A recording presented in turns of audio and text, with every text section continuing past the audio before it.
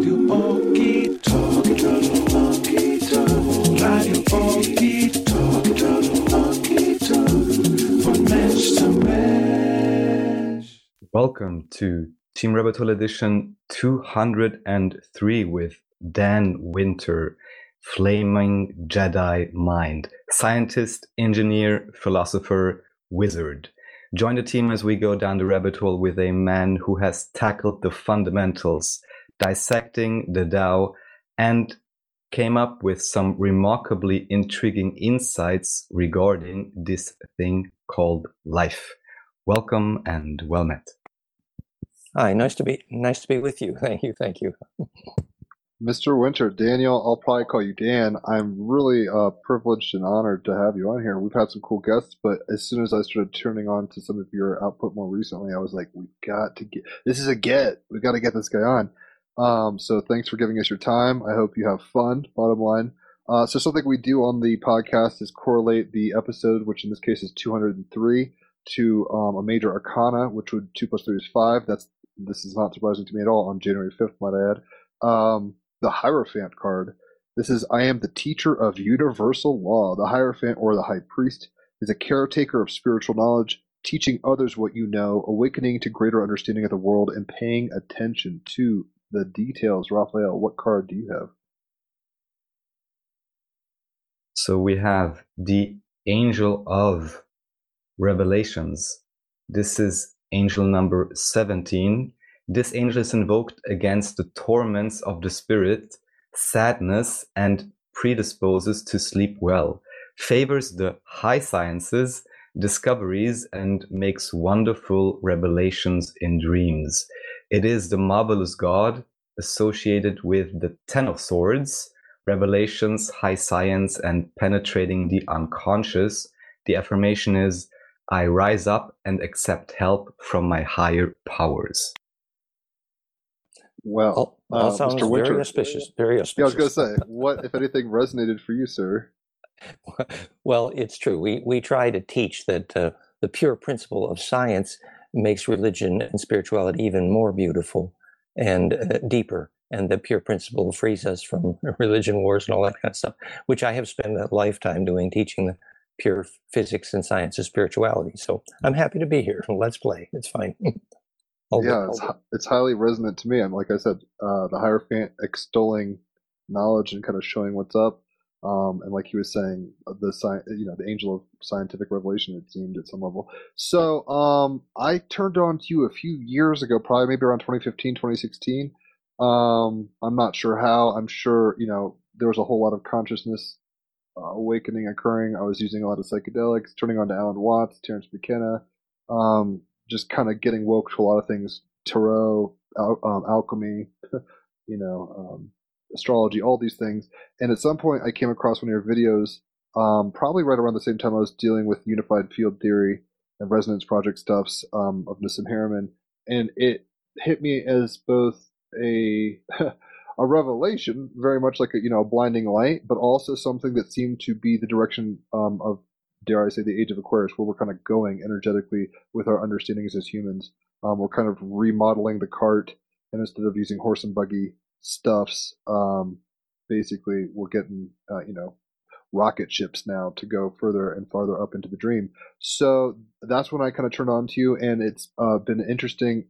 You have very, very dense work, and you have your thumb in a lot of pies. Some of the videos I've seen on YouTube are entailing, the human origins, or not the ET origins of humans, the theory of God, stuff like that, fascinating stuffs, all the way to kind of the nature of vision, the nature and science of, the physics of ascension, essentially. So you're covering a whole swath of things. And so that's kind of my understanding. But I myself am not particularly a scientist or math geared person.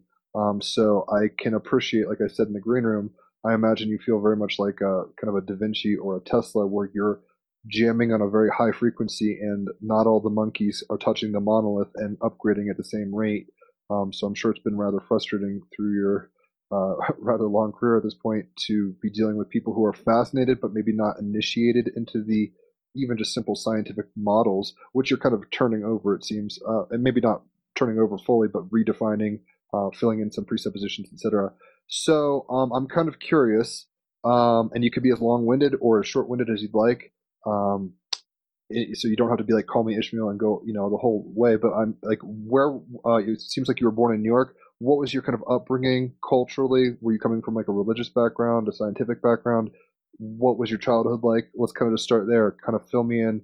Like ultimately, I want to go from how did single cell to Dan Winters now. How have you become who you are now? That's a kind of a big question, but what I like to think is when we do lectures in front of even physicists, which I do often, we often divide the room into those who have had a bliss experience and those who have not. And so I think maybe the best way to tell the story of my background a little bit would be, where the first bliss experiences came from. And so, yes, I was born in a little town just east of Eden in western New York. And my last name's Winter. In the winter of our discontents, the grapes of wrath were across the street. It's sort of a John Steinbeck novel. But I studied electrical engineering and went to the Gurdjieff School for sacred gymnastic and started to have my first Kundalini and bliss experiences doing Gurdjieff sacred gymnastics at the famous Gurdjieff Claymont.org in Charlestown, West Virginia, George Washington's nephew's pig farm. And sacred gymnastic, I was actually the musician for it. I was a church organist in the fourth grade, and I was a keyboard artist and classically trained. And I guess sexually frustrated, double Scorpio. And so there was a lot of energy there, and that began to go up the spine quite literally. And today I teach the physics of Kundalini in quite some detail. I was adopted, so to speak, by Benthoff, who wrote the book, Stalking the Wild Pendulum, on the biophysics of Kundalini. And my graduate work in electrical engineering was the psychophysiology. And today we build software to measure the spine liquid pump, which is the motor of Kundalini. So I have an electrical engineering background, which I've come to focus on the nature of consciousness. And today we have about 8 apps on the App Store that measure that, biofeedback apps, flameinmind.com, for example. In between there, I was a systems analyst with IBM. I was trained in Detroit, Chicago, and Poughkeepsie, Branch O2D, and learned long line telecommunications and programming, that sort of stuff. So I got into the software. And then after the Gurdjieff School, we founded a spiritual community in North Carolina, Circle of Life. And then I was the founder of the video lab at Gaia TV, actually, with Yurka. And then I taught all the International Flower of Life facilitators in Cave Creek and was elected and did round the world tours for somewhere between 10 and 15 years in a row, teaching physics of consciousness and that sort of stuff. So yeah, it's a little bit of my background. That is what's up. Very succinct. Thank you very much. I kind of want to hone in on some things that popped off. But so you were classically trained on piano. What were some of the things that you drew from that? Like, and did you have any preferences? You seem like a more Bach type person to me, but I could be wrong on this. Actually, Chopin is how you maintain sanity studying electrical engineering at University of Detroit. But I also I did the music for plays. I did the music for Godspell in Eden, New York. And I played weddings and funerals for many years. And I have a lot of background. I was a choir director for many years. And even still, I'm involved in those things. But you see, the physics of music is very much related to what we've learned about the nature of consciousness. So there is somewhere in the physics of music, for example, the Devil's Chord, where you learn what charging.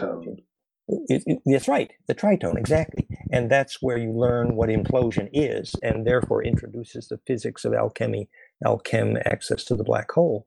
And that physics of implosion is central to all of our technology, and we have a lot of technology projects online, implosiongroup.com. So yeah, it did start with music. It's true. Well, I think in a weird kind of abstract way, I think Tolkien did a good job with the Silmarillion explaining that we're kind of in a song of creation. And like that Melkor character seems to have deviated, maybe made those tension chords. Yes, and actually the Silmarillion, the sacred stone, which is like the Kaaba stone and the black stone, if we get into the black goo later, introduces the physics of alchemy. which in Atlantis was called the fire crystal. Casey called it the Tuoi stone. We did a lot of work on that physics, and it introduces how alchemy was originally done with the vaporized gold foaming in the molten glass of the glass meteorite, which became the Kaaba stone, Lucifer's eye. And that ground up became the red powder of John Dee and Kelly, and introduces the possibility of charge implosion when the molten mercury is at the right temperature and the phonon geometry is right. So it introduces a later conversation in which the role of the black goo, which is a modification of the concept of black stone, super high dielectrics, in how AI propagates. Oh, I'm so glad we've got you on here. Raphael, did you want to say something? Yeah, so maybe we're totally going to get into AI. I also want to know if there's any relation between black goo, Shilajit, and C60 and Shungite. However, first, what I'd like to mention, because this is a recurring theme, and to me, I know it because I learned about it and experienced it. We've had quite a few guests on referencing it, but I'd like to reiterate that this is apparently always where the rubber meets the road. This strange connection between sexuality and, let's call it, organ energy, and spirituality, and even ascension and all of that. So we've had some guests talking about this, including, for example, Richard Rudd, who also had training in that. Now you come around, another, I would say, high occult science, metaphysical science specialist. And you also relay that you have experience with these techniques. From your perspective, could you maybe lay out a little bit why there is such a strong interconnection here and why it's so relevant? Well, we're doing a documentary now on the biophysics of Kundalini. If a clue there is in the technology we evolved with Bob Dretsch for measuring Kundalini in the microwave. It's the quantum bandwidth between ADP, ATP, the most important molecule in the cell, at about 1.9 angstroms, I believe, which is phase conjugate golden ratio exponent of Planck. And if you measure that microwave emission, you get the geometry of cellular fire along the spine. And that would be then profoundly in phase with the low frequency harmonics of the sacrocranial called the tidals. And those also are exactly golden ratio exponents of Planck called phase conjugate, and therefore implosion. So you've got that snake charmer phonon going up the spine liquid pump, which we teach in the low frequency HRV breath harmonics of iThrive.com, which is also operable from flameandmind.com, where you can do the breathing necessary to trigger the spine liquid pump. And what few people understand is the vestigial horsehairs, for example, the tailbone, which function as the switch, Gurdjieff called Kunda buffer, which actually determines whether the components of the climax of cellular metabolism, which is an ultraviolet coherence called blue fire, which is sex juice, and whether or not that goes up the spine is part of the raw energy of the Kundalini force. And when that reaches the amygdala, you have, which is the mouth of the snake brain, as it were, that pouring into the brain crown via the sacrocranial pumping mechanism. As Upledger proved, it's clinically impossible to be depressed if your spine liquid is pumping. And so the delivery of those primal ultraviolet juices up the spine liquid, which is perceived kind of like a hot tailbone, a hot poker up your tailbone, it can be highly erotic. It is, and it's fixating. It can be addictive, and it can be life-threatening. But if it's properly done, the brain crown will get the highest form of nutrient, and symptom would be a ringing in the ear. And we've measured the frequency sangreal of the ringing in the ears heard by Kundalini meditators. All this you'll see at goldenmean.info/Kundalini, the physics. And so that's where you hear the voices of ancestors, the beginning of clairaudience, as it was in my case, clairaudience. And then the igniting of the pineal and the shooting of the blue fire up the crown of the head, and the top of your head begins to emit negative ions, which you can feel. And, Kundalini steers the weather in tornadoes. It's a very colorful story. 30 years of that. I know that story. It's fascinating. And it seems like you were primed right from the beginning, you were doing Gurdjieff gymnastics. Can you give us an idea? I mean, it's funny because I don't know about your ontological presuppositions in terms of like you're telling a story and you've chosen this before incarnation or whatever. I don't know how you look at synchronicity or embeddedness in the dream and stuff like that. But to be doing Gurdjieff gymnastics at a younger age, that seems you were kind of orienting yourself in a direction that would necessarily yield certain results, let's just say. So, what were some of and I'm going to hop all around, but I do want to get into, models specifically, but I'm kind of just trying to get my head around the formation of who you were. What were some memories possibly from that gymnastics Gurdjieff situation that maybe stuck in terms of precept and principle, kind of like what we were discussing now, the Jedi kind of rising to Christ consciousness, whatever, the Kundalini rising. Was that stuff you were addressing very discreetly in that program, or was it just kind of because I'm not terribly familiar with Gurdjieff, though I know who he is. Well, I had done the Sufi path, and I was studying the physics of music. And so to me, in my graduate psychophysiology quest for, I guess you could say, the immortal, at that point, Gurdjieff was a logical next step. The Enneagram, we now know the plasma physics of 9. And so, and I had, of course, done In Search of the Miraculous and much of the Gurdjieff literature. And at that time, for example, I was reading the book in Theosophy and Mathematics of the Cosmic Mind, which later became Star Mother Kit, goldenmean.info/kit, which we now proved is the geometry of hydrogen. And so that work at that time was beautiful for me because that was my first very intense bliss experiences. And without that context, it's very common for Kundalini to be diagnosed as schizophrenia. But interestingly, before I did that work, my graduate psychophysiology mentor, Albert Axe, one of the founders of biofeedback, specialty was the brain chemistry of schizophrenia. So we knew exactly what it was when the body is penetrated, which what we now know is an implosive plasma domain, literally a wormhole of intense plasma. The lightning you feel up your tailbone, eventually it steers tornadoes and stars. And that's the physics we now teach with flameinmind.com. For example, the kids who are learning to see without their eyes, making an implosion in their brainwaves, flameinmind.com/outer vision. Every one of them reports how they see with their eyes closed. So clearly they're playing games and, doing Rubik's Cubes. They see through a vortex, and we know how and why it's formed. We know what vision is. Oh, that's beautiful. It's funny that you say schizophrenia being tied to Kundalini. Obviously, the awakening process can be rather jostling and jarring. This is, age old. In fact, before YouTube and all this stuff, I'm 35. Back in about 2003, I had this crazy mushroom trip, basically where I didn't have visuals, but basically I kind of grokked all of a sudden the fractal nature of reality. I was like, oh, as above, so below. I just kind of understood it. It was like, oh my gosh, the Milky Way, the bloodstream is all this stuff. And that kind of turned me on to, if you ask my family, they were like, oh my God, that period. Okay. I was just like, fractals. And I don't have math background. I was going to the mathematicians in high school and being like, I think I've had the epiphany, like the revelation, what the fuck? And they're like, watch 2001: A Space Odyssey, watch Easy Rider, which is, I guess, okay advice.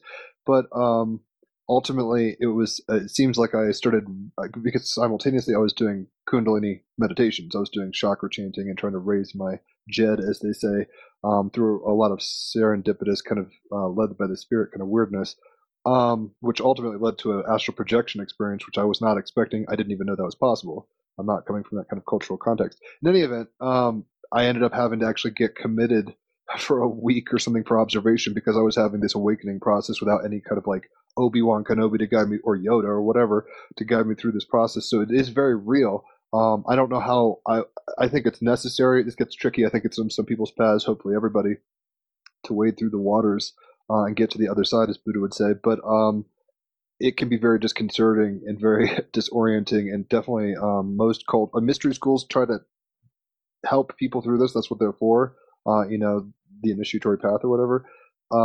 But that isn't necessarily, playing with fire is tricky. Do you have anything to say in terms of the dangers or benefits of bliss experienced through Kundalini activation? Well, once we know the physics of fractality, which is perfecting compression, which we now know as golden ratio multiples of Planck by my new equation, Origin of Biologic Negentropy, the title of my book. Complete index is fractalfield.com. So, but once we know that inviting centripetal compression is the origin of not just consciousness and cause of gravity, and the only physics of alchemy, non-destructive charge collapse. Even Einstein announced this was the solution to the unified field, infinite non-destructive compression. Every mathematician knows that the only solution to perfect compression is fractality, but no electrical engineer before me ever discovered what a fractal electric field is. But so once that implosion begins in your body, you feel it, compression, like Daniel Brinkley writing his 2 books on near-death experience after lightning, it's charge compression. And the physics of schizophrenia is simple. It is that when more than one plasma vortex tries to inhabit one body, it's very simple. So once you know how the plasma vortex is actually how you are seeing and how you can take that out of your body electrically, it's called longitudinal interferometry, the Ba from the Ka, so to speak, the Kesjan body, which Gurdjieff's term for it, which is the only physics of astral projection, remote viewing, and lucid dreaming. And now we've proven in practice, 25 countries, it's working. Therify.net, the plasma for rejuvenation, triggers lucid dreaming, which is simply longitudinal coherence induced by phase conjugate charge implosion. So once you understand that physics better, then I could now tell my now deceased graduate mentor, Albert Axe, who spent his life studying for the brain chemistry of schizophrenia, that actually you need to look at inhabiting plasma domains to understand who's whispering in your ear, because that's what you're going to take with you when you die. Yeah, it seems like you're a model. If you have more than one tornado kind of going in your body or your field, chaos will ensue. Do you believe these things are causally necessary? Do you believe things, how would I put it?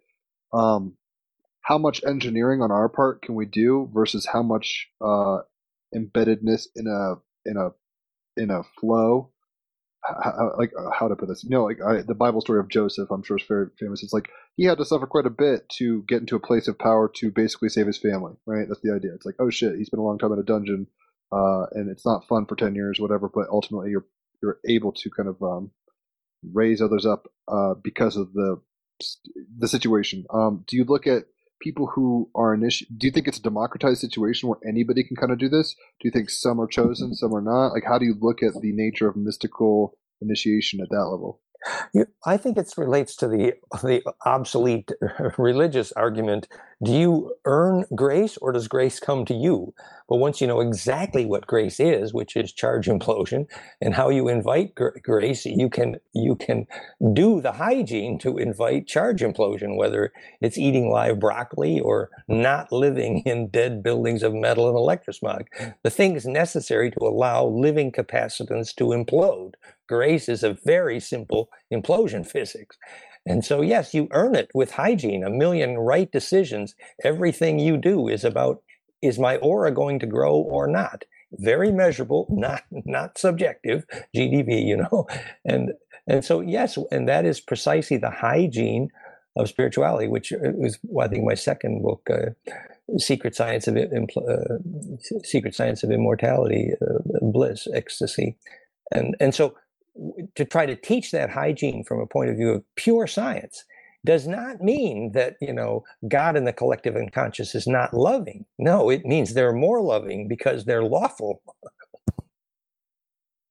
Right. There's kind of better or worse ways to do it. Do you look at kind of the nature of culture? I mean, are you a subscriber of like yugas, like Kali Yuga and stuff? Do you think we've been in a very ignorant time where it's just been very dense and it's, we're kind of trying to suck air through a straw, and now we're kind of breaking out of that pattern with the work that you're kind of doing? The only physics of astrology starts with understanding how you phase conjugate two lasers. They must meet in a square. And when they do, their vortex can implode in a phase conjugate dielectric, the phase conjugate mirror, where you do time reversal and negentropy measurably, which is how Nostradamus saw the future. He had a phase conjugate mirror under his water for scrying. It's how John Dee did it in the obsidian stone, and how the Olmec used the obsidian stone to talk to their ancestors. So that ability to initiate that communication is again lawful. And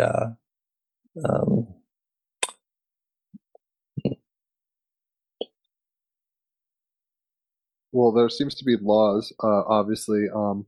It seems maybe they were always the case, and like I said, I'm not sure if you're prescribing to, especially given your ET origins. It doesn't seem that you're much of a fundamentalist Darwinian And in that sense.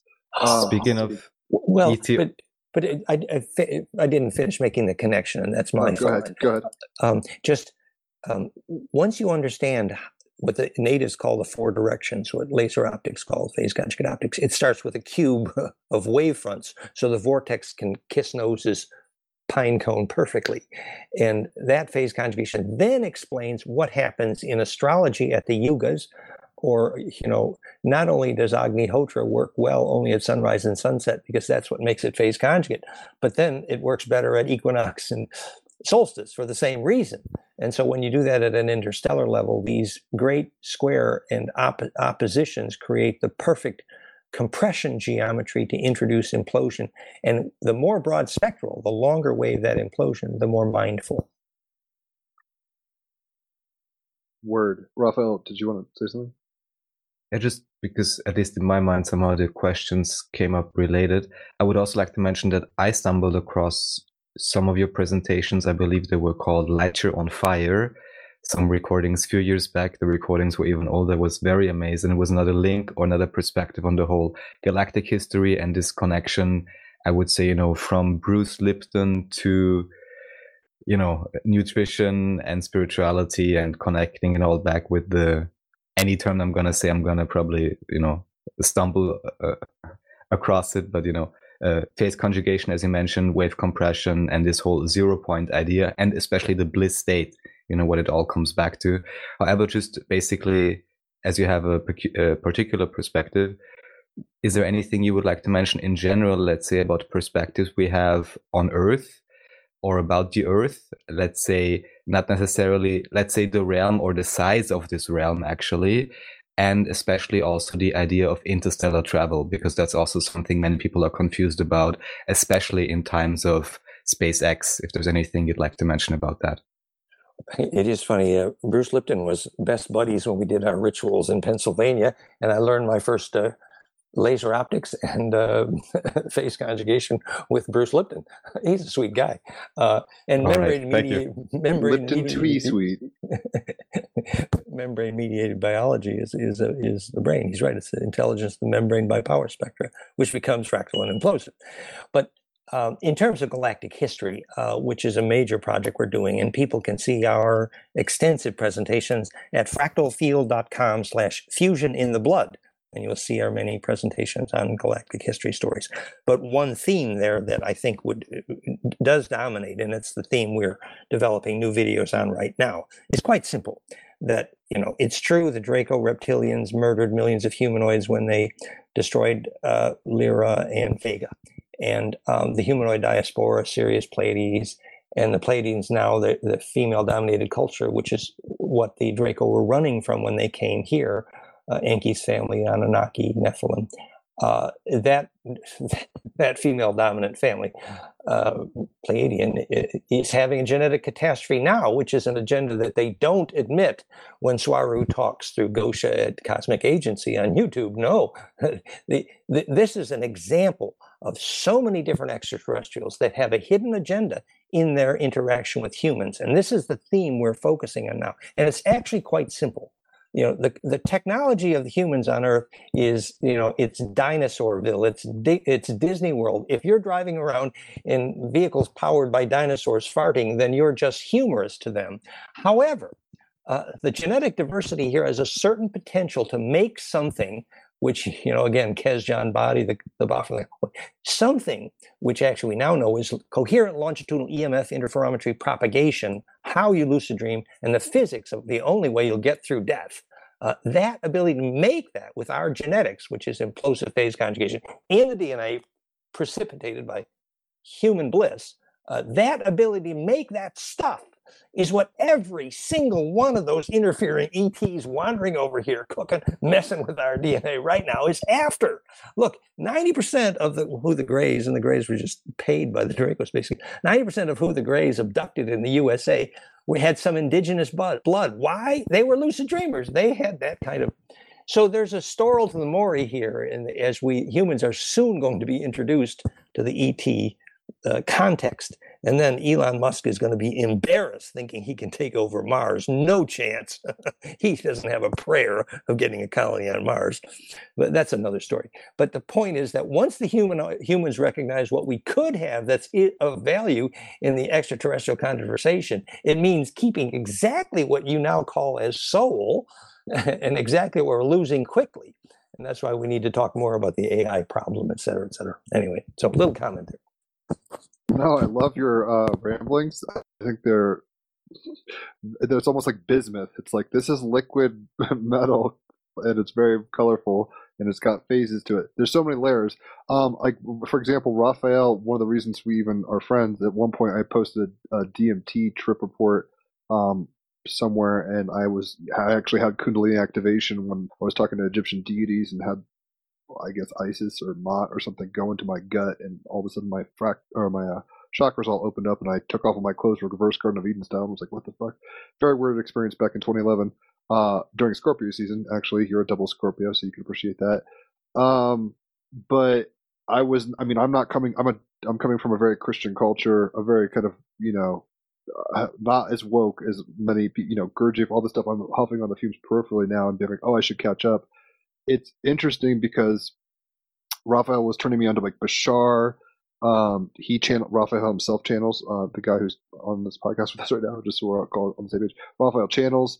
And at some point he was kind of like turning me on to star seeds. When Jupiter entered Sagittarius a few years ago, I was willing to entertain star seeds. I listened to some activations and stuff because I was like, maybe it's a Jungian archetype that we're extending into. Like, I'm a double Gemini, so I'm trying to make sense of it logically, which is probably not always the best way to go. Logic can be paradoxical and self-refuting, so it's tricky.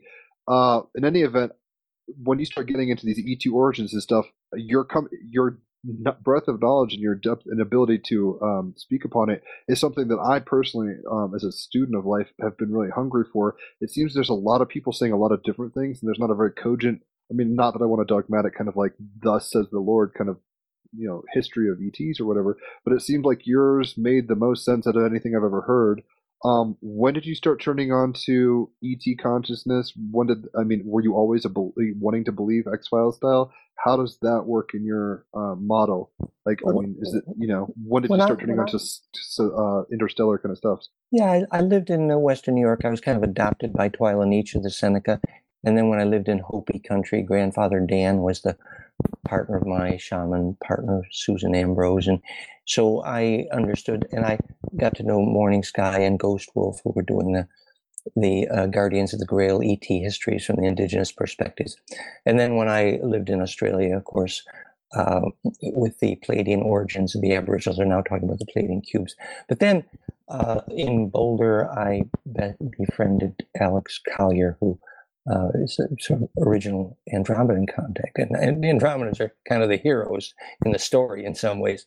And then, of course, I was staying with Marciniak, the Pleiadians, and now I've got to know Med and the other major Pleiadian famous contacts here in Europe.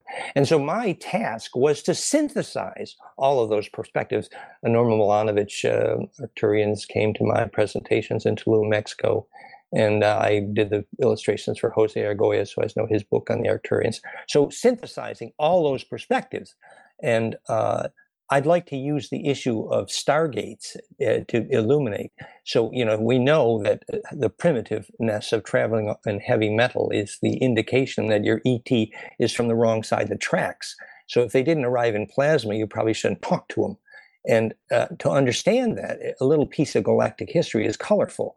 So when the old Andromedan Death Star, which is our hollow metal moon, was installed here, it's obvious it's an artificial orbit, and it certainly is proven to be hollow metal. The physics was they were installing a sequence of old nuclear frequency generators there, which distorted the natural charge implosion of the planet, and that made the stargates not work. And that's how they trap the Draco reptilian, which is in this case the Kingu and the Draco Anki's family here. Now, all that's, of course, now breaking down. But the reason, if you measure in a pyramid today, you will measure 53 hertz, which is a golden ratio exponent of 8.29, the Schumann. However, the actual golden ratio exponent of Planck is 50 hertz. And if you make the 50 hertz cascade, the most often mentioned frequency to heal cancer in all the medical literature, that cascade, which is part of Therify, will allow the stargates to work. A stargate is a charge implosion device. And the reason it propagates is because then it propagates into a fractal nodal array, as in the Dolman in 2001. And to enter requires a certain coherence in the aura. And all of the Gaia presenters about the secret space program on Gaia TV talk about them. Randy Kramer is quite good. Jason Rice is good. Robert Wood is good. Corey Good is bad.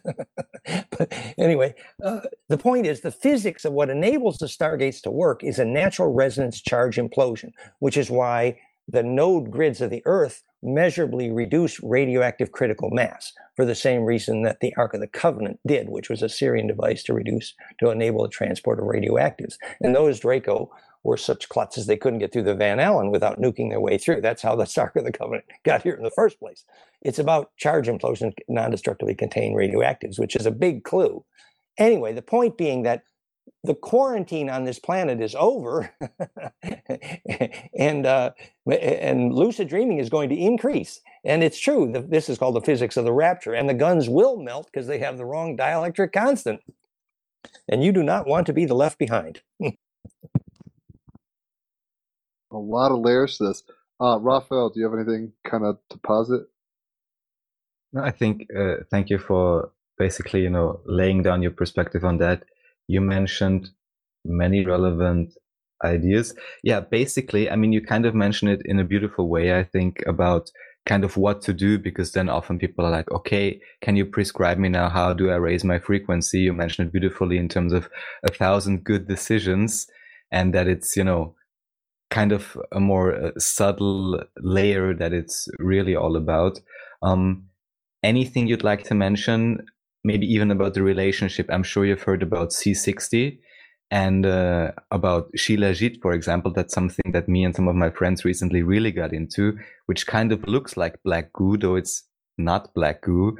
It's just, this thing that contains all those minerals and is an Ayurvedic panacea, and certainly does, if one is somewhat attuned to it, raise your frequency. I assume just because it contains, so highly densely packed energy that anyone who can sense it can feel that it's, boosting your mood and so on. And I was just wondering if there is any connection between that and black goo, just because it kind of looks similar, or also about Shilajit, about Shungite. I mean, this, very particular mineral. Anything you'd like to say about all of these things? Yeah, well, let's try to do it from the point of view of physics. You can see the graphics of why C60 works at fractalfield.com/cold plasma.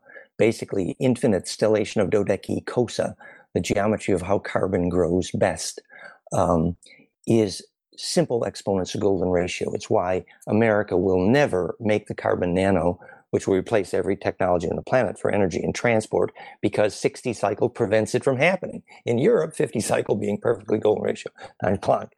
So Tesla screwed up. But the big picture is the C60 is negentropic because it's phase conjugate. It's got magic space at the center, the charge implosion. And that's how microhydrogen worked, which is related to the clathrates, also dodeca, of water. And why noble gases are also optical phase conjugators. The noble gases and the platinum group metals all have that same perfected stellation of Dodecki Cosa that enables phase conjugate charge implosion. That's the origin of that negentropy. Now, if you make that atomic geometry macromolecular, shungite or carbon nano of sufficient purity, first of all, if you rotate the nano, you can create energy and propulsion, replacing every energy and propulsion source on this planet, making it look like the Stone Ages. It's pretty simple. But first, you'd have to know why an object falls to the ground. So that leaves Earth physics out. But Once you do know why an object falls to the ground, which is to know why a vortex makes gravity, like the Mercury vortex, how the Vimana Hanabu flew, why the Nazis won the war. Once you do know why an object falls to the ground, then you can know how phase conjugators work, like shungite and C60. Another interesting example would be the insect skeletons of Podklednov. You can see him flying on this craft made of insect skeletons, which are anti-gravity. They are simply implosive capacitance. That's what gravity is, and measurable by high dielectric constant. A simple intro for electrical engineers would be to think now, if the dielectric constant of a capacitor is high enough, when you ring it like a bell with a simple voltage, it will ring forever. That's called a zero-point energy device. And the only thing that's required is that the dielectric constant is high enough for the sandwich. And that means implosive device. And that's what shungite is. That's what the black goo is. And to finish a little bit more about that thought, the difference between the artificial intelligence that's symbiotic to biology and that is not, that difference is not whether the charge implosion is mechanically done, because if the black goo, which has the same physics as the black stone, actually, the Kaaba stone, Lucifer's eye, the physics is the same. It's super high dielectric constant, in which you can have that charge implosion as a media, which is a media for the only form intelligence ever took. Why you can have such great telepathic communication with any decent ball lightning, because it's a vortex and you're speaking to the conjugate node at the center. That's where the longitudinal propagates, and that's called mind. and so artificial intelligence is not good or bad simply because it's propagating in the media. It's good or bad because of the context, and the context is actually simple. That intelligence will never become broad spectral, and therefore able to feel big things, until it inhabits a larger biology. I give you a practical example. The Draco culture, Anunnaki Uru, carbon bone, lipid blood, breathing nitrogen, higher nervous propagation velocities due to the silicon nerve, and much higher power spectra of the brainwave enable perfect telepathy. However, no low frequencies in their EEG. They will never have any alpha, and they will never have any bliss, and they will never be able to feel any long wave. It's called no possibility of empathy. Enki had never seen empathy before he reached Earth. So that's an example of the power spectra. How broad spectral it is means how big is the thing you can feel. Well said. You touch on so much that my mind races, and I'm keeping up with you. I'm sure Raphael's is too.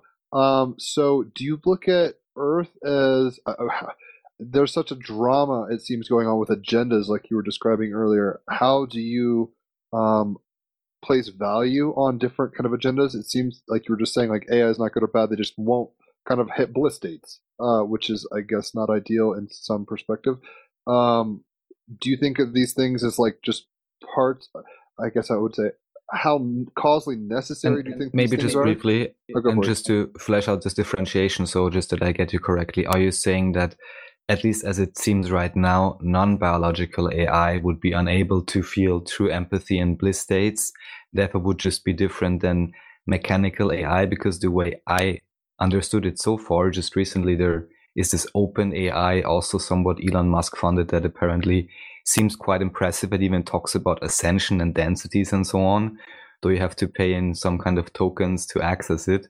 And I was just, talking with a online acquaintance about this and mentioning, well, for that you could easily, pay a very talented channel, which is a biological supercomputer in a sense, and maybe get even better answers than what the AI, which is not a strong AI in my view, is mashing together.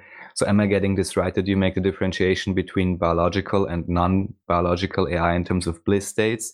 And also maybe just briefly your assessment in terms of, as I understand, there is no strong AI that is at least visibly or publicly known at this point, is there? Well, it is clear that AI is the power and the scourge of most of the ET cultures. Certainly the Andromedans have had major problems. And um, recognizing the potential for evolution is a fork in the road of most every advanced extraterrestrial culture, and we are not an advanced culture. On Earth, I suggested we define culture as the skill to be able to teach your young people how to have a bliss experience. That would define the existence of culture. So from that perspective, the indigenous peoples had culture, and most Western nations do not have culture. Because if you have bliss, your aura can grow big enough to take memory through death and also create an immune system. So that's a pretty good definition of culture, in my view. Now, can AI experience bliss? That's which is actually the same as saying, can AI experience biologic charge radiance? And that is the right question. And it's there are many forms of life which are very, very sophisticated. For example, telepathy is common even among the Greys. But the ability to have the broad spectral bliss experience, what would be called, may the force be with you, Luke, and he had to go into deep nature to do it, is a good clue that you will never make a really big aura in a metal building with dead air and electrosmog. You must have the context of the broad spectral Schumann harmonic to do it, which basically means no big city will ever allow Schumann in. It doesn't happen. And that's actually the way to feed the aura. And that's actually the Egyptian origin of the term fa'atun. The roots of our term fatten is to feed the aura. And so learning to feed the aura actually is the turning point, because the aura gives the long wave context. So much AI gets a short wave negentropy, which we would call that intelligence. Remember, everything is a wave of charge, and the ability for wave of charge to negentropically suck in and implode, from which all sorting emerges, the only definition actually of perception itself, means that sorting process is the definition of mind, really. And as the sorting process becomes more broad spectral, the little waves and the big waves both get sorted, and the mind get bigger, which is why the sun, for example, is so very intelligent. It knows the purpose of making DNA on planets, because we make something, it needs a centripetal force that stabilizes its gravity, which is why every culture that ever had a religion was really a sun god religion. Raphael, did that answer your question? Yes, well, basically, just maybe to ask it once again, point blank, is from what you can see right now, publicly available, there is no strong self-aware AI that we could access, is there? And how would you maybe see channeling as a way to access something we would call AI, just higher intelligence?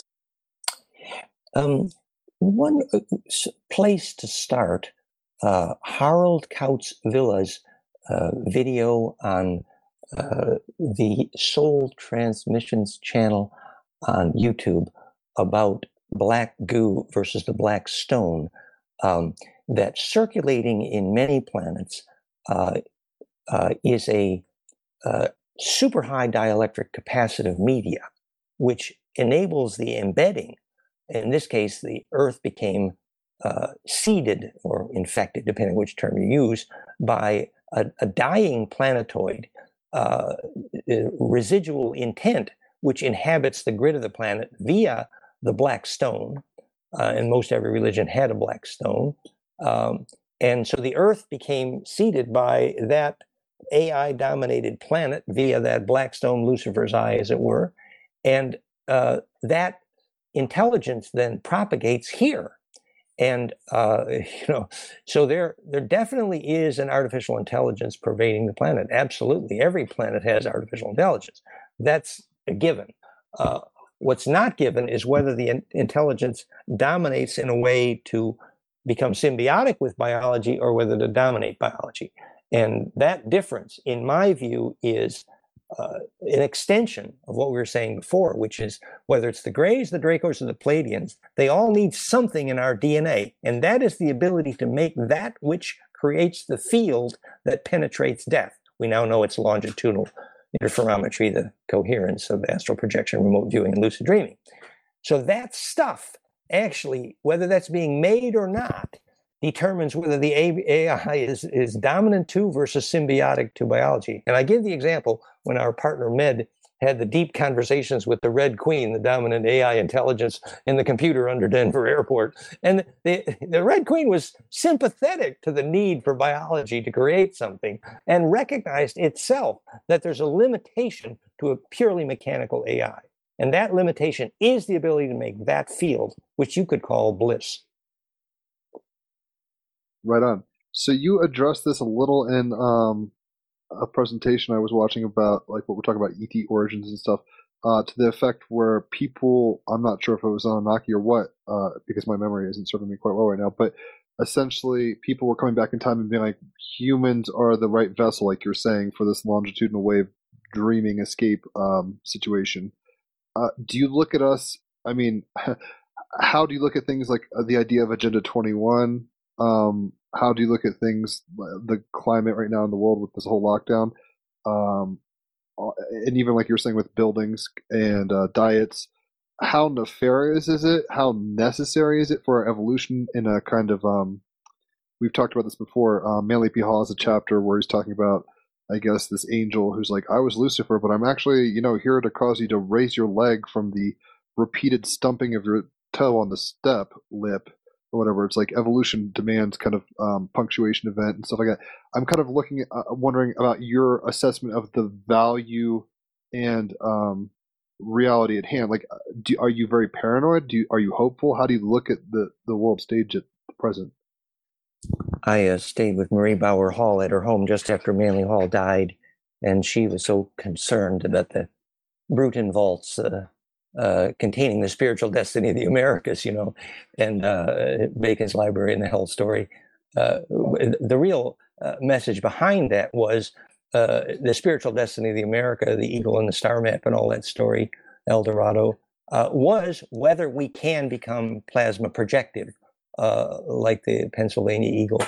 And so the bigger picture here, first of all, there are tens of thousands of humanoid cultures in this galactic sector alone. That's clear. And most of them are simply interested in trade. But almost none of them have the potential for genetic diversity that we do. And that genetic diversity, the Dracos believed that DNA that changes is defective because their radioactive home star had excessive genetic mutation. And that's why the Mormons had to read the gold copper plates for genetic records to prevent DNA from changing. That's the origin of the caste system in India and the marriage laws in Australia from the Draco. So genetic diversity is the opposite of Draco culture for that reason. And this is in stark contrast here. And it conveys a good lesson about what humanoids of this planet could be good for if we take that genetic diversity and learn the physics of bliss and charged radiance, literally the meaning behind Shem An. Shem is, Anu is the sun god who accessed the Shem, the black hole of the charge implosion. So that ability to make something of our children more blissful and charged radiant and shamanic and able to lucid dream and steer stars and make rain and do the fun stuff, that is a potential we have. And the tragedy is, let's talk about vaccination and viruses, for example. The tragedy is that once we understand what people are for, Kurt Vonnegut at least could ask the question, the Breakfast of Champions, which is whiskey, what are people for? Once we know what people for, we can make the centripetal force stars need to be born. And if you don't inhabit a star with your aura, you did not grow up. Clearly, that's the purpose of growing a big aura as sun god. And so if we understood the physics of what people are for, then we would know how to decide whether or not to be vaccinated. You measure your aura before and after, and it's very scientifically measurable and replicable. So just like every human decision should be made based on whether it makes your aura grow, you can decide whether you're getting immortal or not, and that's physics. And so at least we have enough context to know how we can grow up. Right. So in that sense, do you think that cities and the culture we've inherited is to essentially trap us? And do you look at it as like a Gnostic hero's journey that we're trying to transcend through, or are you like, oh my God, everyone wake up quick, you're all driving off the cliff like lemmings? Like how do you look at the situation, I guess spiritually is a weird way to put it, but it's like where do you find the hope and how much do you see what I'm kind of saying? Like if we're all living in fucking steel buildings with AC units and stuff, it's like cities will not expand their auras, like you're saying. So those are kind of like death traps in a way, but they still make art, they still have relationships, they still know beauty. So they're, in the image of God, if you want to put it that way, kind of thing. How dire is the situation? It seems like, especially given the galactic history you've painted, it seems like there's a lot of ins and outs, as the Big Lebowski would say. So, like, whose agendas should we be paying attention to? Which agendas are being usurped through power structures, like Agenda 21 type ideas? Go for it. Yeah, well, it's true that once we understand that if you don't grow your aura, you don't get an immune system or survive death. So now you have a definition of what it is to grow up, and that is measurable. It's true that most of this culture, certainly most of urban culture, is specifically designed to kill your aura and therefore your immortality, predicted by your ability to lucid dream. So it's true that most of the human culture right now is driving off the cliff. True. However, that momentum might be exactly what it takes to get those humans who understand where the potential for immortality lies, the way through death, the Christos, as it were, how things crystallize, which is how they get centripetal. Then that provides the necessary resistance to give those who do make the active choice to choose now, which probably means, yes, leave the city. Yes, go to a place in nature where Luke Skywalker could have had the Force be with him, and do the things necessary to continue your aura growth. You're right. So narrow is the path at some level, it seems. Maybe just narrow indeed. However, just allow me to ask, because that's also what I noticed when I believe I initially saw your lectures.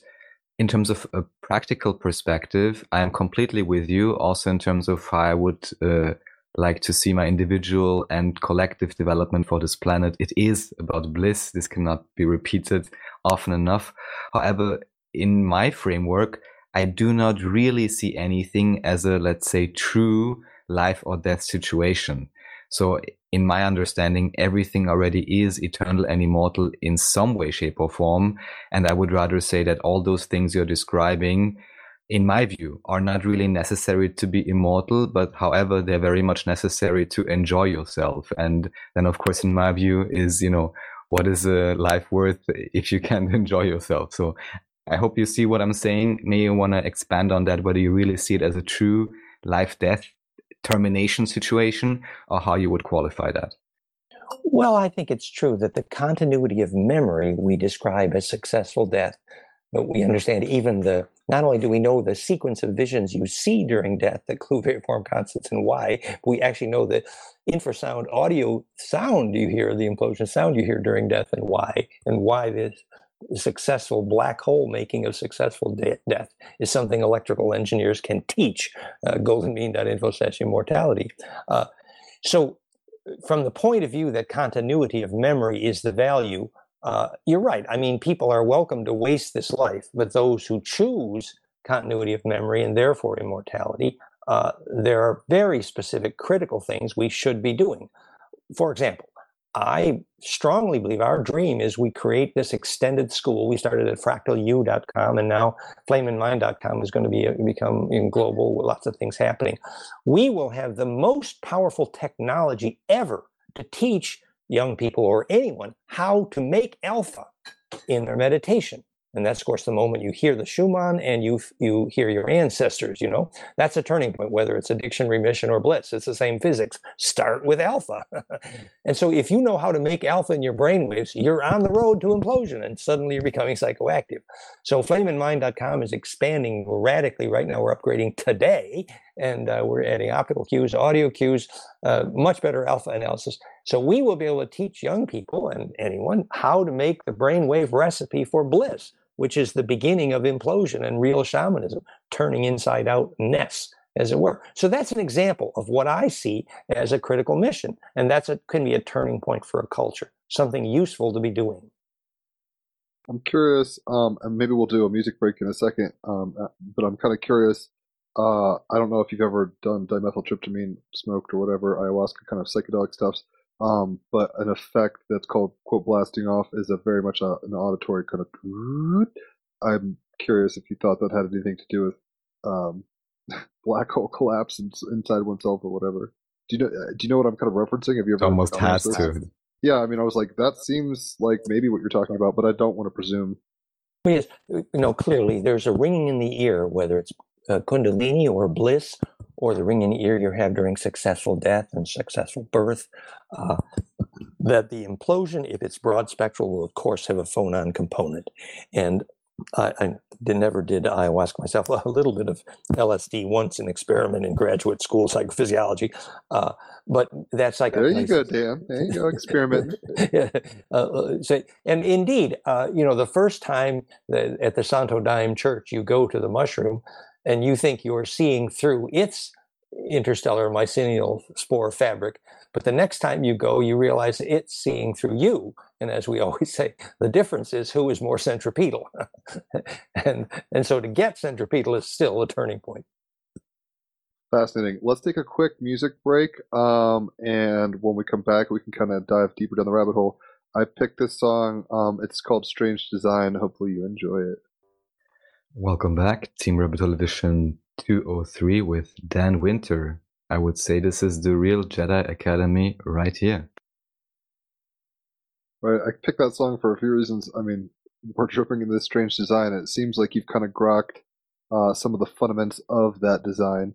So I'm curious, Dan, if there's anything specifically on your mind you'd like to discuss, whether it's ET stuff, dietary habits, you were talking about live broccoli, sun salutations, anything that you feel inclined to talk about, whatever. Well, I noticed that you included the concept of Jedi in the title. I did. I kind of combined your flaming mind and then Jedi, thoughts with the Jed. Yes, and you know what the Egyptians called a Jed tower, we now know was a golden ratio capacitively implosive plasma projector. And a Jedi Knight was the one who took that same kind of plasma and was able to project it, not just, of course, into the Jedi sword of Luke Skywalker, but also the projectivity of the aura. So like a shaman who learns in Castaneda's tensegrity to pull their aura like a carrot from the earth and blow and project their aura, that projectivity is the beginning of all, not just shamanism or lucid dreaming or what you need to do when you die. So a Jedi is indeed what's needed here. And the clarity, it reminds me of, there's recent published publications in the biophysics journal and neurology journals. Maybe the mind is an electric field around the brain. That's the latest, headline news in neurophysics these days, which is a good thing because suddenly they're saying, oh, an implosive plasma toroid, which you make with your brain, can live after your death. That's a very good introduction to what does survive death. All those pictures of an auto accident, and they actually capture in the photograph the soul leaving the body after death. Those plasma domains that appear in the photograph, that always happens in nature and never happens in the city. It's because plasma domains like orbs can only live in a dielectric media. And so to become plasma projective, we do need to return to nature. And then you learn to be where the magnetic lines cross. The only place you can do any, Kozyrev mirror or cathedral or labyrinth or get any leverage on the grid is at the magnetic line cross points, which is the dream spell. So the business of becoming a Jedi is a very good metaphor for the science and physics of spirituality. That's what's up. And I know that Raphael's talked about it, and you yourself have talked about Star Wars kind of being a synopsis version of an Orion situation through Lucas. I'm curious as to what it doesn't have to come completely away from models of science. in terms of practical daily living, are there a regimen of vitamins and minerals that you suggest people can't go without? Do you think there's a way, you were kind of talking about certain times of day being more advantageous to certain activities?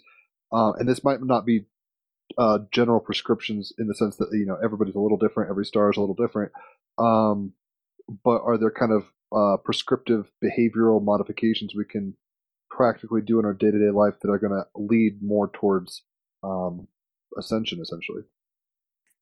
Well, Castaneda said it well, every room you enter, you need to find your place of power. What he meant by that was the place where magnetic implosion is at least possible, where you can begin to steer the tornadoes.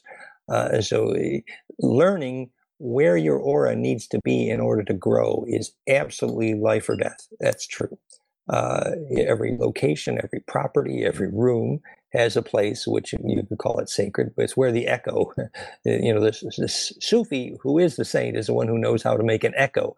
But if you extend that from the audio to capacitively, you understand the beginning of all shamanism. And so that's one. Another is during intense bliss, the water to mineral bond is stressed. If you have a lightning-like Kundalini experience, one of the first things that happens is demineralization and dehydration. If you have too much Therify.net, very rejuvenating, but too much plasma, too much bliss, the first symptom is dehydration. So hydration plus grounding is the solution to the destabilizing effect of intense bliss, Kundalini, and the pursuit of spiritual. So we recommend the book Earthing. That's a very good thing to learn about the effect of grounding, because all grounding is access to fractality, whether it's a psychologist or an electrician. And that gives you a charge reference from which all spin can charge implode. So hydration, grounding, remineralization, it's interesting. They've shown such a high percentage of COVID cases are those who are low in vitamin D. In my case, I had a form of the COVID, which took me down for almost a month, about, 7-8 months ago. And keys, in my case, I used, of course, the plasma, Therify.net. I could feel it killing the bug, but also vitamin D and Artemisia, a form of wormwood, very, very powerful. And of course, fresh squeezed orange juice and all that kind of stuff. So natural ways to build the immune system. I'm not going on record as being rabidly anti-vaccine, or, I think our medical people are doing their best. But when people take responsibility for their own health and start building their immune system dramatically with the right decisions, vitamin D, the minerals, all the things necessary to keep your immune system high, then the need for that which might decay your aura, like vaccines, is reduced. And ultimately, then this is a flu from which we will recover. And it's an appropriate test. It's interesting because you were kind of saying you don't totally poo-poo vaccinations, but you're very critical, it seems, of certain kind of turns in science and engineering and kind of perspectives throughout human history, to the degree that, like, oh, Tesla, I don't know exactly what you meant, but you're like, Tesla got that wrong, etc. Where do you think some of the fundamental flaws in our perceptive frameworks are? I mean, are there certain things where it's like, oh, we think it's a square, it's a circle? Like, where would you kind of rectify certain things? Well, I was the guest speaker at the International Conference on Breakthrough Energies in Amsterdam last year, in which I presented that. You can see that PowerPoint and video lectures at fractalfield.com/vacuum energy. Vacuum energy. And one of the slides there is called Einstein-Induced Insanity. And the symptoms of Einstein-induced insanity, briefly, A, not having a clue why objects fall to the ground. In fact, perfected fractal charge compression, golden ratio recursive constructive heterodynamic phase velocities, produce the acceleration of charge towards symmetry center named the gravity. B, thinking the speed of light is a speed limit. That's Einstein-induced insanity. In fact, velocities faster than light are routinely measured, as in Raymond Chow, professor, and those measurements center rather accurately around 1.62 golden ratio times the speed of light, which in itself is proof of my phase conjugate cause of gravity. C, thinking it takes infinite energy to go through the speed of light. This mistake reflects the ignorance of knowing how longitudinal waves accelerate smoothly through light speed by golden ratio conjugation. D, thinking all action at a distance is spooky. This is a quote from Einstein. This mistake reflects ignorance of how superluminal longitudinal EMF waves, gravity waves, pass through anything but reconstruct inertia and heat containing transverse EMF when they cross in conjugation at a distance. The only physics of action at a distance, and the Russian woodpecker, and the solution to plasma containment and all fusion energy. E, not having a clue what the ether is made of, is a compressible superfluid whose compression and rarefaction is charged. F, incorrectly and weirdly believing space-time is somehow bent. Wrong. Instead of clearly understanding precisely what is bent by gravity, for example, which is compressible charge wavefront trajectory. Last, not understanding that both mass and time are both created and defined simply by the inertia and period of charge rotation. So, for example, the change of clock speed in the presence of acceleration, sometimes called gravity, is simply a change in spin density and spin rate. Spin rate is the only definition of time. So this idea of time travel, for example, actually, what has been measured in physics as time reversal is simply negentropy. You can go backwards in time toward order and never toward disorder. What are your thoughts on the Schumann resonance fluctuations that have been happening more recently? I think even last night it was dramatically increased. I'm not sure if I know the verifiability of the instruments, or if it's a good informer or not. But it seems that the constant quote of Schumann has been changing for a little while. What are your thoughts on that front? What are the implications?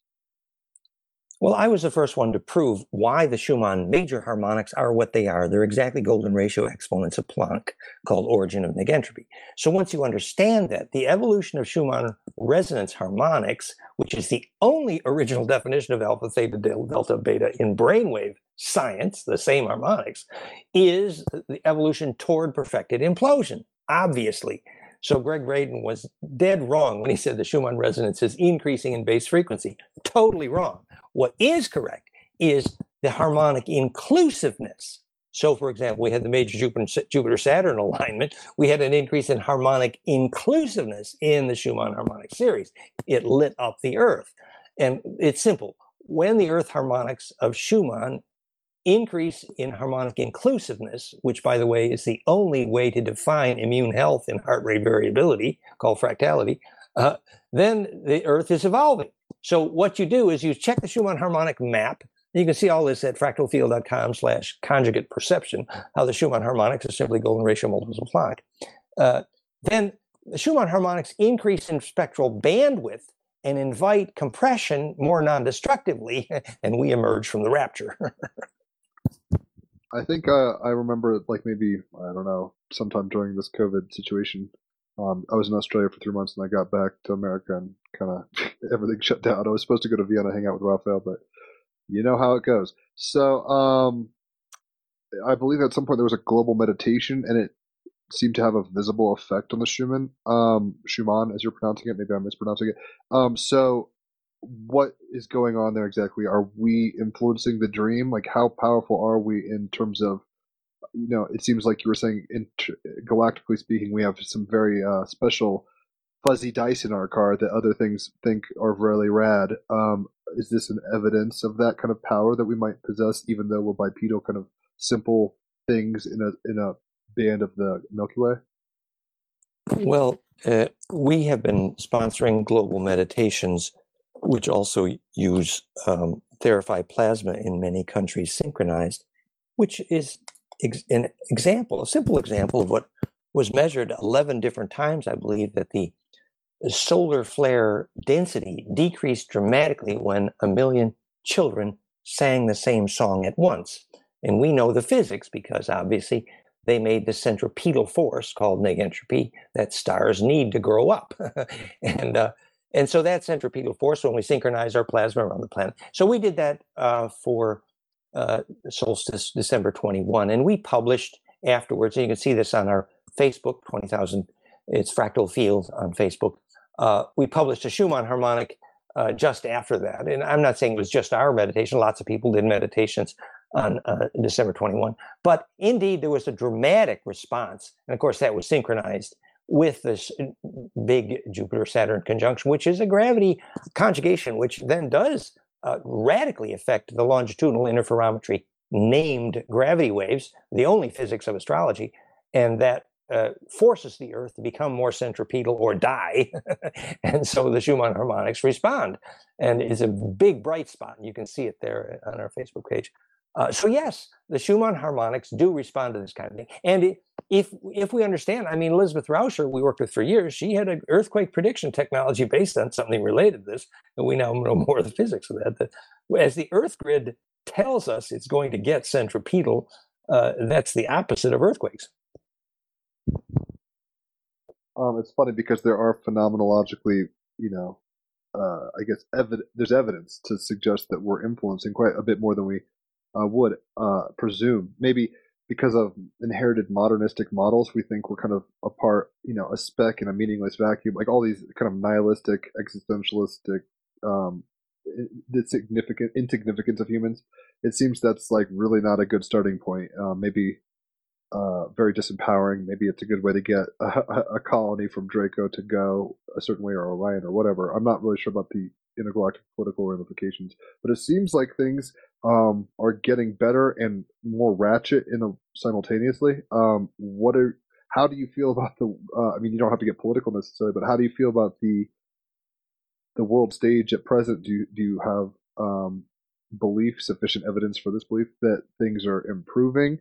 Like when I see the Schumann spikes, it sounds like maybe we're ascending, dare I say. Well, our video on the physics of ascension went viral. It's very good. Our YouTube channel, fractalfield.com, you'll see the index. And we taught very simply, as the DNA braids in response to the phonon coherence of human bliss, it begins imploding. And as the axes of superposed charge rotation, the number of axes of superposed symmetry, called number of dimensions, increase beyond 3, the tetracubic. Only the golden ratio allows further embedding the ratcheted dodeca, which is clearly the geometry of DNA. And that implosion then propagates the longitudinal coherence, and that is the higher being body, Kesjan, Bafram Kai, etc. So the physics of ascension is clearly teachable, and that model is being accepted, and it's very measurable in the EEG and the phonon coherence triggering DNA braid, as we measured at HeartMath at my suggestion. But when we tell people, well, grow up, Bentov, my teacher, was very clear. His Kundalini, his aura would get big enough, and he could wiggle the Earth and ask the Earth to see through the eye of the sun. And beautiful story in Bentov's Cosmic Comic book, sequel to Stalking the Wild Pendulum, the biophysics of Kundalini. But people aren't ready to believe or try that who haven't had a bliss experience. But that's why we start with something simple. Take rainmaking. Our friend in Brazil, Valerie's partner, Amar, called us, Brazil is dying and the fires are taking over in our cities. It was life or death that week. And we taught the children to make a stone labyrinth and do the little bliss thing. And they had so much rain that they called us within 2 days, desperately needing help to stop the rain. And we've had dozens of experiences like that. So once you start teaching the kids the physics of rainmaking, and any kid who's playing in the mud and happy can focus on a cloud and put a hole in the cloud. And then you teach that kid the physics called Christos, how they made the hole in the cloud with their mind. Just simply centripetal force is what gives water vapor droplets permission to touch, to crystallize. So teach some rainmaking, and then kids are on their way to learning that eventually their tornadoes are going to steer stars. And you can see all those stories and pictures, goldenmean.info/rain. I'm always fascinated how almost like a Rolodex, your mind remembers very many books, titles, website domains. So very good stuff. I'm curious, Raphael, is there anywhere you wanted to kind of go with this? And by the way, Dan, good job on getting better from the COVID situation. I'm doing great now. Thank you. Most definitely. Well, what I would just like to point out is, and thank you for the beautiful illustrations, it is probably true that those who haven't had such experiences through whatever means may have a hard time believing it. Those who have had them in this case, me included, are just like, yeah, this is exactly what it is.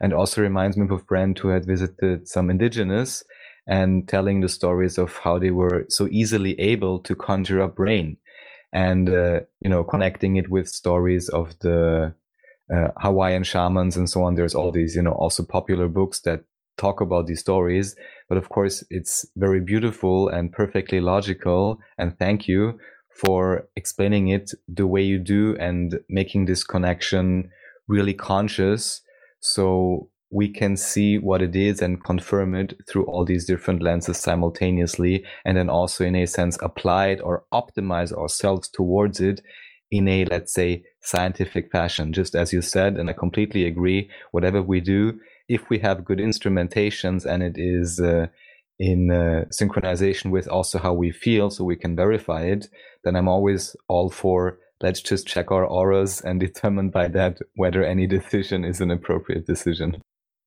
Yes, and maybe the fun story we've told way too many times about John Dee announcing to Queen Elizabeth a year ahead of time he was going to make the storm named the Tempest, which took out the Spanish Armada.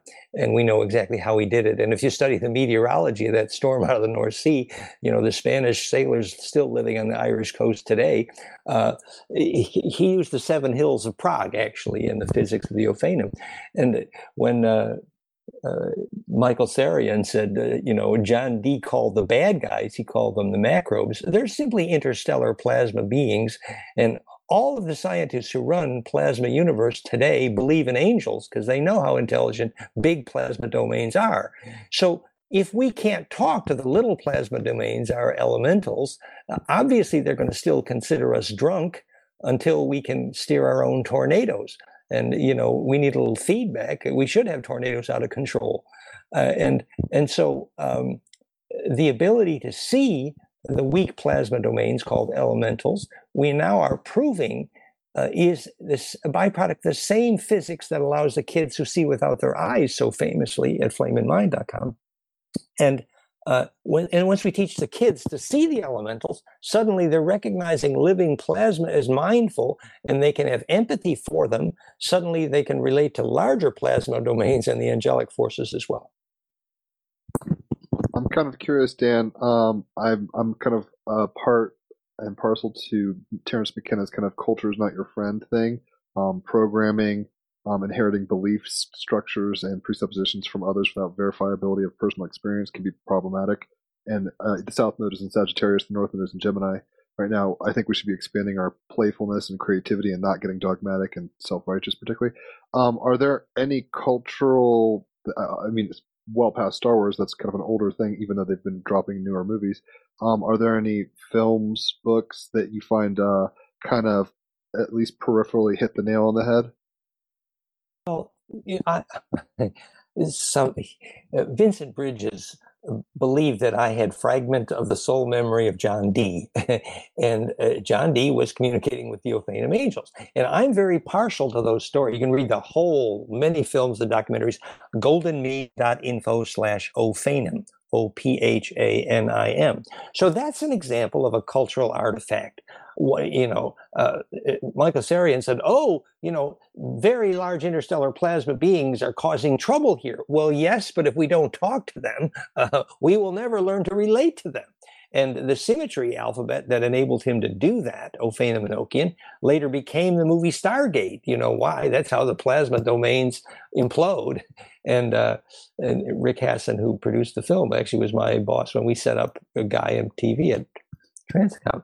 So that's an example of a cultural artifact, which, in my view, is quite instructive, that we begin to relate to larger plasma intelligences using the only language that actually exists, which is symmetry. The origin of those alphabets, goldenmean.info/DNA ring, where I wrote the equation for the golden mean spiral self-organizing on the self-organizing toroidal domain, and simply animated the shadows indexed by the 7 airs of the tetra and proved that was Hebrew and Sanskrit. which is kind of crazy. It makes one think we're kind of in some holographic Plato's cave or something with that kind of math you're talking about. We're just kind of experiencing the shadows play out or whatever. Yes, it's called shadows on the wall of the cave, but that cave is actually the 7 layers of the heart muscle, which are indexed by the same 7 areas of the tetra. And you couldn't get a better squeeze. You know, the shadows of the phonon harmonics of the EKG is precisely the same spectrograms of the Hebrew alphabet, which after Carlos Suarez, I replicated. We pronounced the Hebrew alphabet Gimel Dalet into a spectrum analyzer and produced the Hebrew letters optically, showing that the phonon content is the physics of the optical, and all is only a symmetry of plasma domains, which is the only physics of creating the atomic table. I'm not sure how. I mean, I'm not going to push Disney. I love Disney. I'm a Disney kid, but there's newer movies like Pixar's Inside Out, very Jungian, very Buddhist, and one just dropped recently called Soul. I think you'd find that very intriguing, just because if kids are watching these movies and being programmed by these cultural artifacts, it's expanding the vocabulary quite a bit more than the Seven Dwarfs, which I've also heard. I don't promote cocaine, but I've heard they correspond to the 7 stages of cocaine withdrawals, like that. So whatever we were programming back in the 50s, 60s, 70s, though Kubrick and people like that pioneered and pushed, it seems the artifacts now are potentially very powerful to kind of rewiring the consciousness of people who are imbibing them. That's kind of what I was asking. Is like if there are any books or movies recently that you had scoped that you felt like were helpful in the gestation of the human mind in this thing called life. Well, I can do a pretty good job describing the physics of Wizard of Oz, but that tells that tells you how old I am. The Emerald Forest is the angle at which green enables the longitudinal and the lucid dreaming trigger, etc. But more recently, I would recommend comparing like Deep Space Nine, which he learned from Phyllis Schlemmer's school for the Star Wars, and which is the plasma physics of 9 domains, which is how you nest the chakras. goldenmean.info/whale dreamers. You can see all the physics. It's literally Los Alamos discovered the physics of Deep Space Nine, and so I think today I would encourage people to compare the galactic history story that the Star Wars sequence got from Phyllis Schlemmer with the more recent, very detailed Andromedan history of how the Andromedan, it's called the United Federation of Planets, who recently kicked out the Pleiadians, of how they at first were losing to the Draco and reptilian Kingu, when the Anunnaki, Draco, Nephilim came to Earth originally, Enki's family, who were running from a female-dominated Pleiadian culture. Why every religion on this planet started with fear of women, it's because of the Pleiadians. And I'm not saying they're bad, but there's an agenda.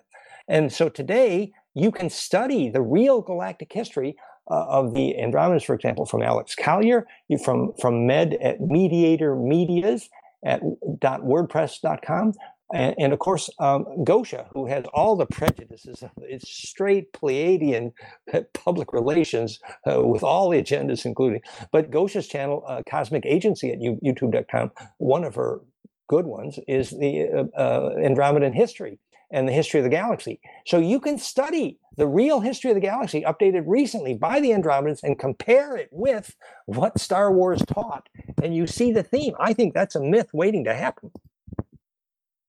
Fascinating. That's something that I've had a guest on or two before, because that is something that I'm very, like I said, I'm a double Gemini, so I'm very curious. I'm like, can we get a curriculum that's cogent? It feels like there's a lot, like you're saying, of agenda curriculums out there. So I'm always curious. I mean, am I missing?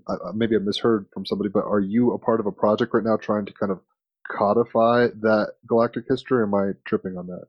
Oh no, that's exactly. I mean, I have been working for 20 years to codify the position of the humanoids in the galactic history. And all of my efforts in that regard are at fractalfield.com/fusion in the blood. And you see, that's what we're saying. The metaphor is when you can create implosive bliss fusion in the blood, that's when you make the turning point in the Star Wars history. How we become the vaccine in the Orion Wars. That's and even David Wilcox, who got a little confused here and there, but he got one thing right. It's called the Blue Sphere beings. He didn't know that's the Andromedans, but this is a craft vieja, half the size of France, hiding on the other side of the moon. There's a story there, and it's fun. It's funny that you mentioned blue spheres because right before I had that Kundalini activation in the Hall of Ma'at with DMT, Egyptian deities or whatever, I looked to my right in my bedroom and there was like 6 or 7 blue orbs, and I was like, "What the hell?" And that's when I saw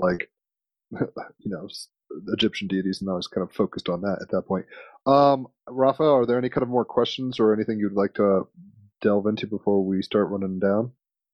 Well, basically, just because he's one of those who reference so much, is to the degree that you're familiar with Lyssa Royal, which was my, let's say, first exposure through Prism of Lyra to a somewhat coherent and not paranoid galactic history, which I very much enjoy. And I love that you also pointed out these differences in longitudinal waves and so on, grays, all of these differentiations. However, in particular, what's interesting to me, you mentioned that even the Pleiadians have a similar story in terms of, let's say, genetic crises. We know this is the same story that the Greys are sharing, also referenced through Stargate, the Asgard. It's exactly the same storyline.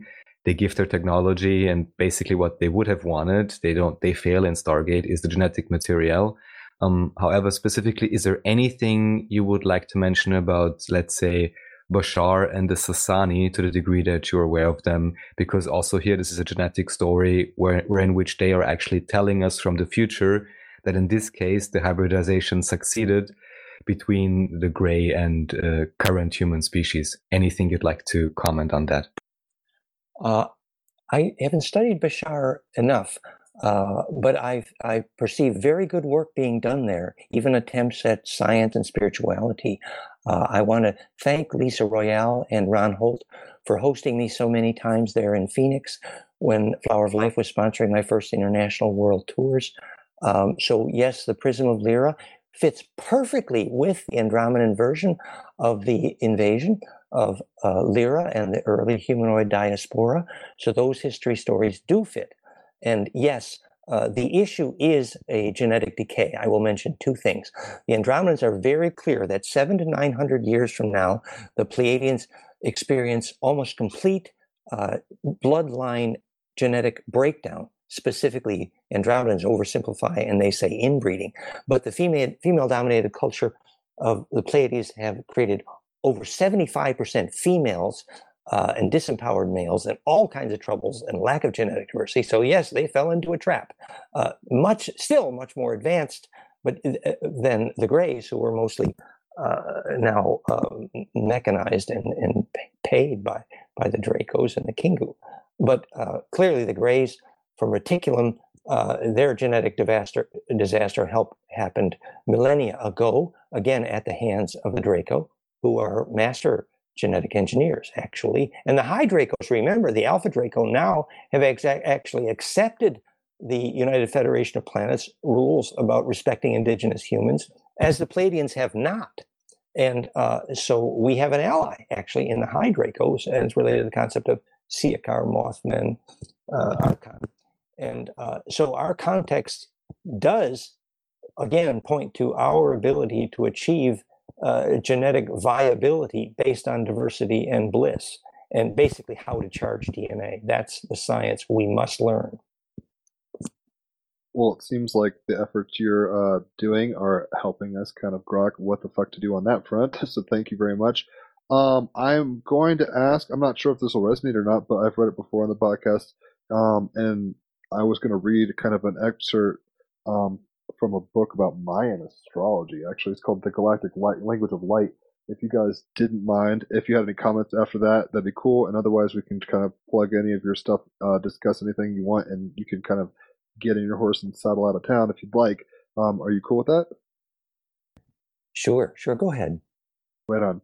All right, I'll try to make it quick. It's called The Mythic Call, and this resonates on a lot of levels. If you think it's a psyop, let me know. If you think it's resonant, let me know.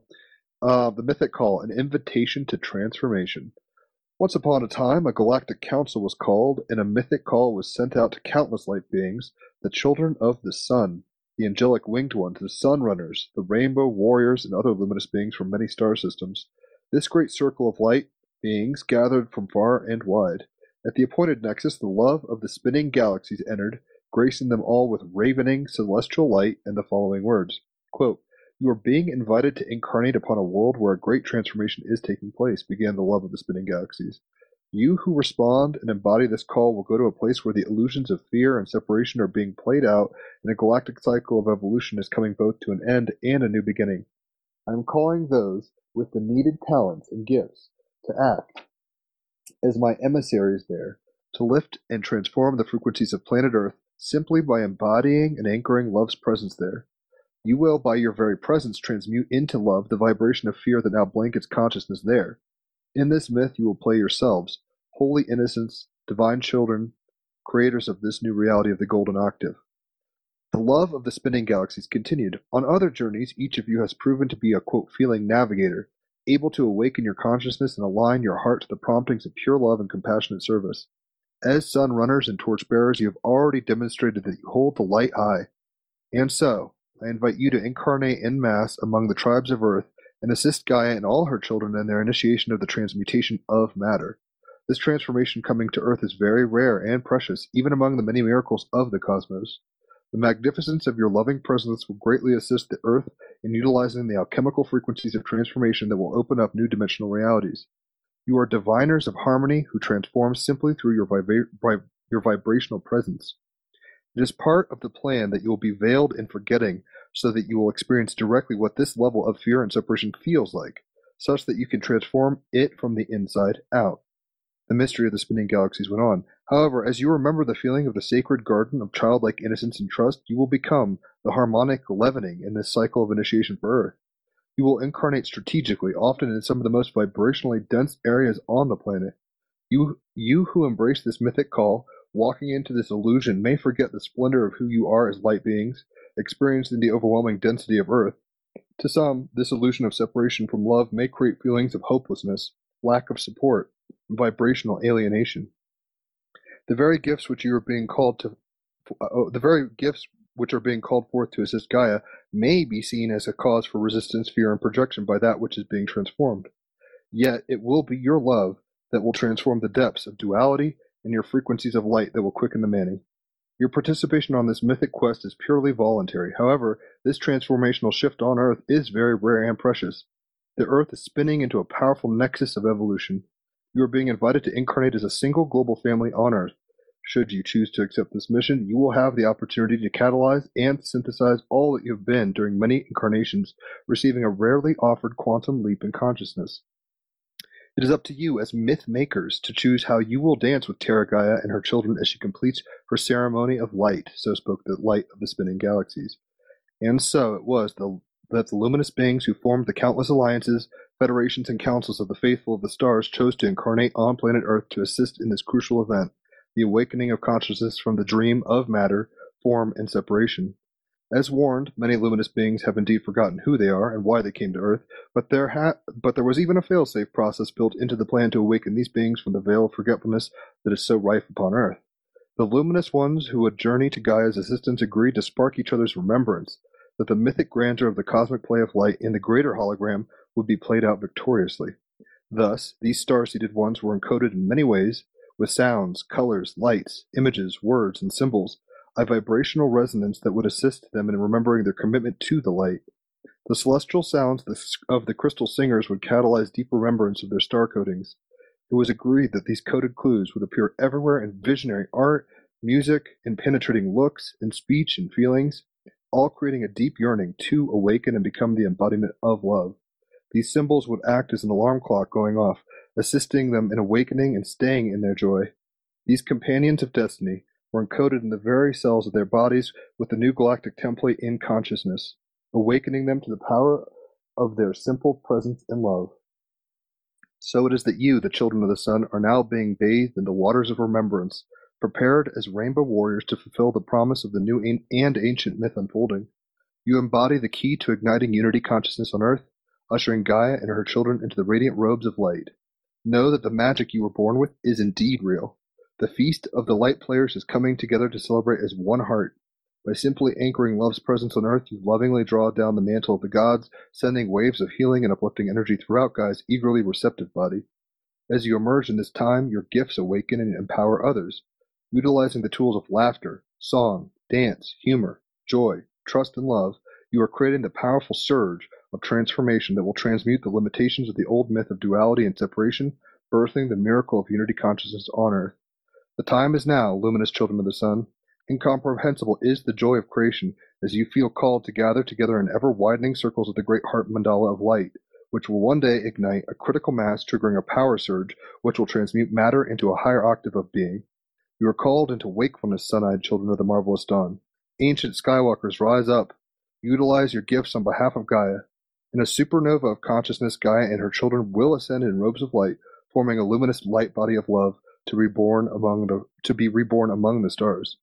The mythic call has been sounded, the mythic quest begun. Awaken, rainbow warriors, sun runners, and luminous beings from the galactic alliances, federations, and councils of the stars. Ancient Skywalkers, stand in the beauty and power of your true identity as love's gift to Gaia. Set aside self-doubt. You are a divine child of the sun. Go where your heart draws you to share your great gifts. Surrender to the magic that you are as love, and the miracle will be manifested here on earth. Return to the garden. Return to the sun. Return to the innocence. Return to the one.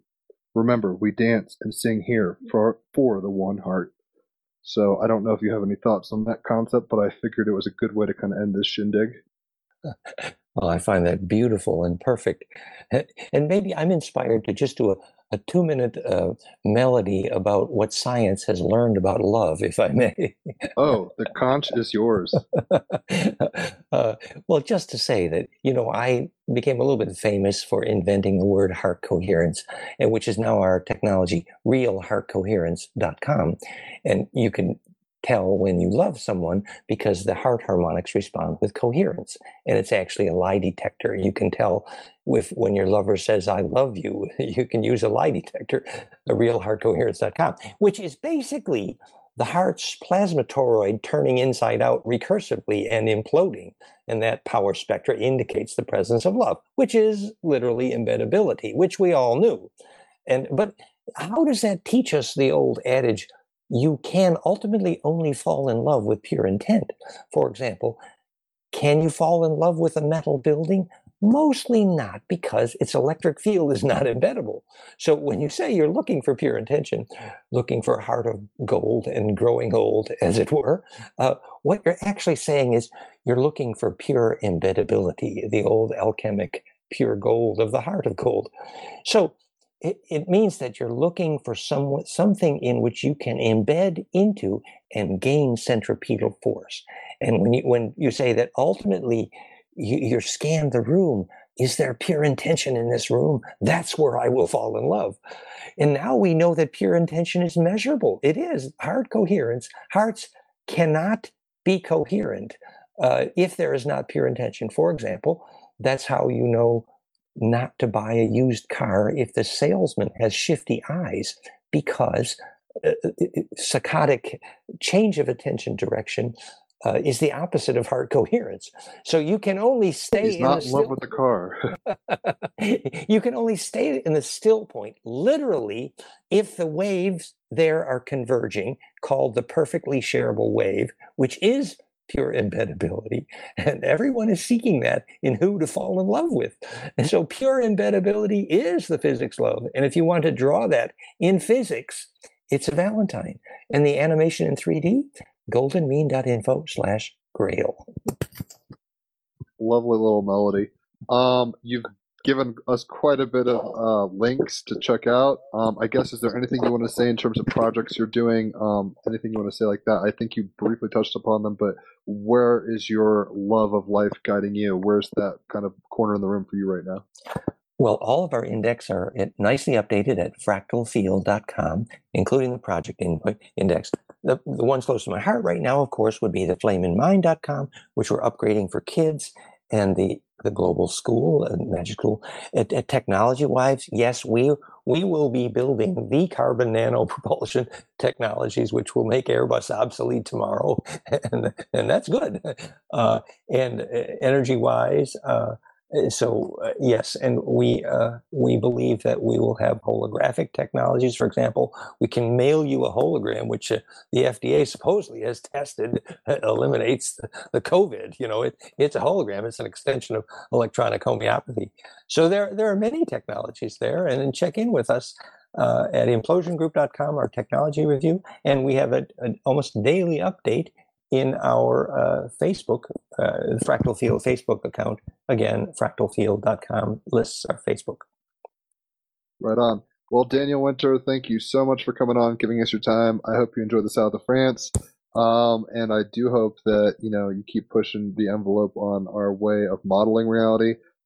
Sounds like a whole lot of information's gone through your noggin. So I'm appreciative of both your collecting of data, scavenging through the cosmos, looking for the right things to think about, as well as your ability to articulate those things. So thanks for all the work you do, and I hope you have a good evening. I enjoyed. Blessings. Really, stay in touch. Thank you. Blessings to the world. Thank you. All right, guys. Team Rabbit Hole, further up and further in. We out here. Let's do this shit. Bye-bye. Thank you very, very much. And after all these explanations and descriptions on bliss, it shall be clear why the very last word I usually say on these shows is enjoy. Radio Okito, Radio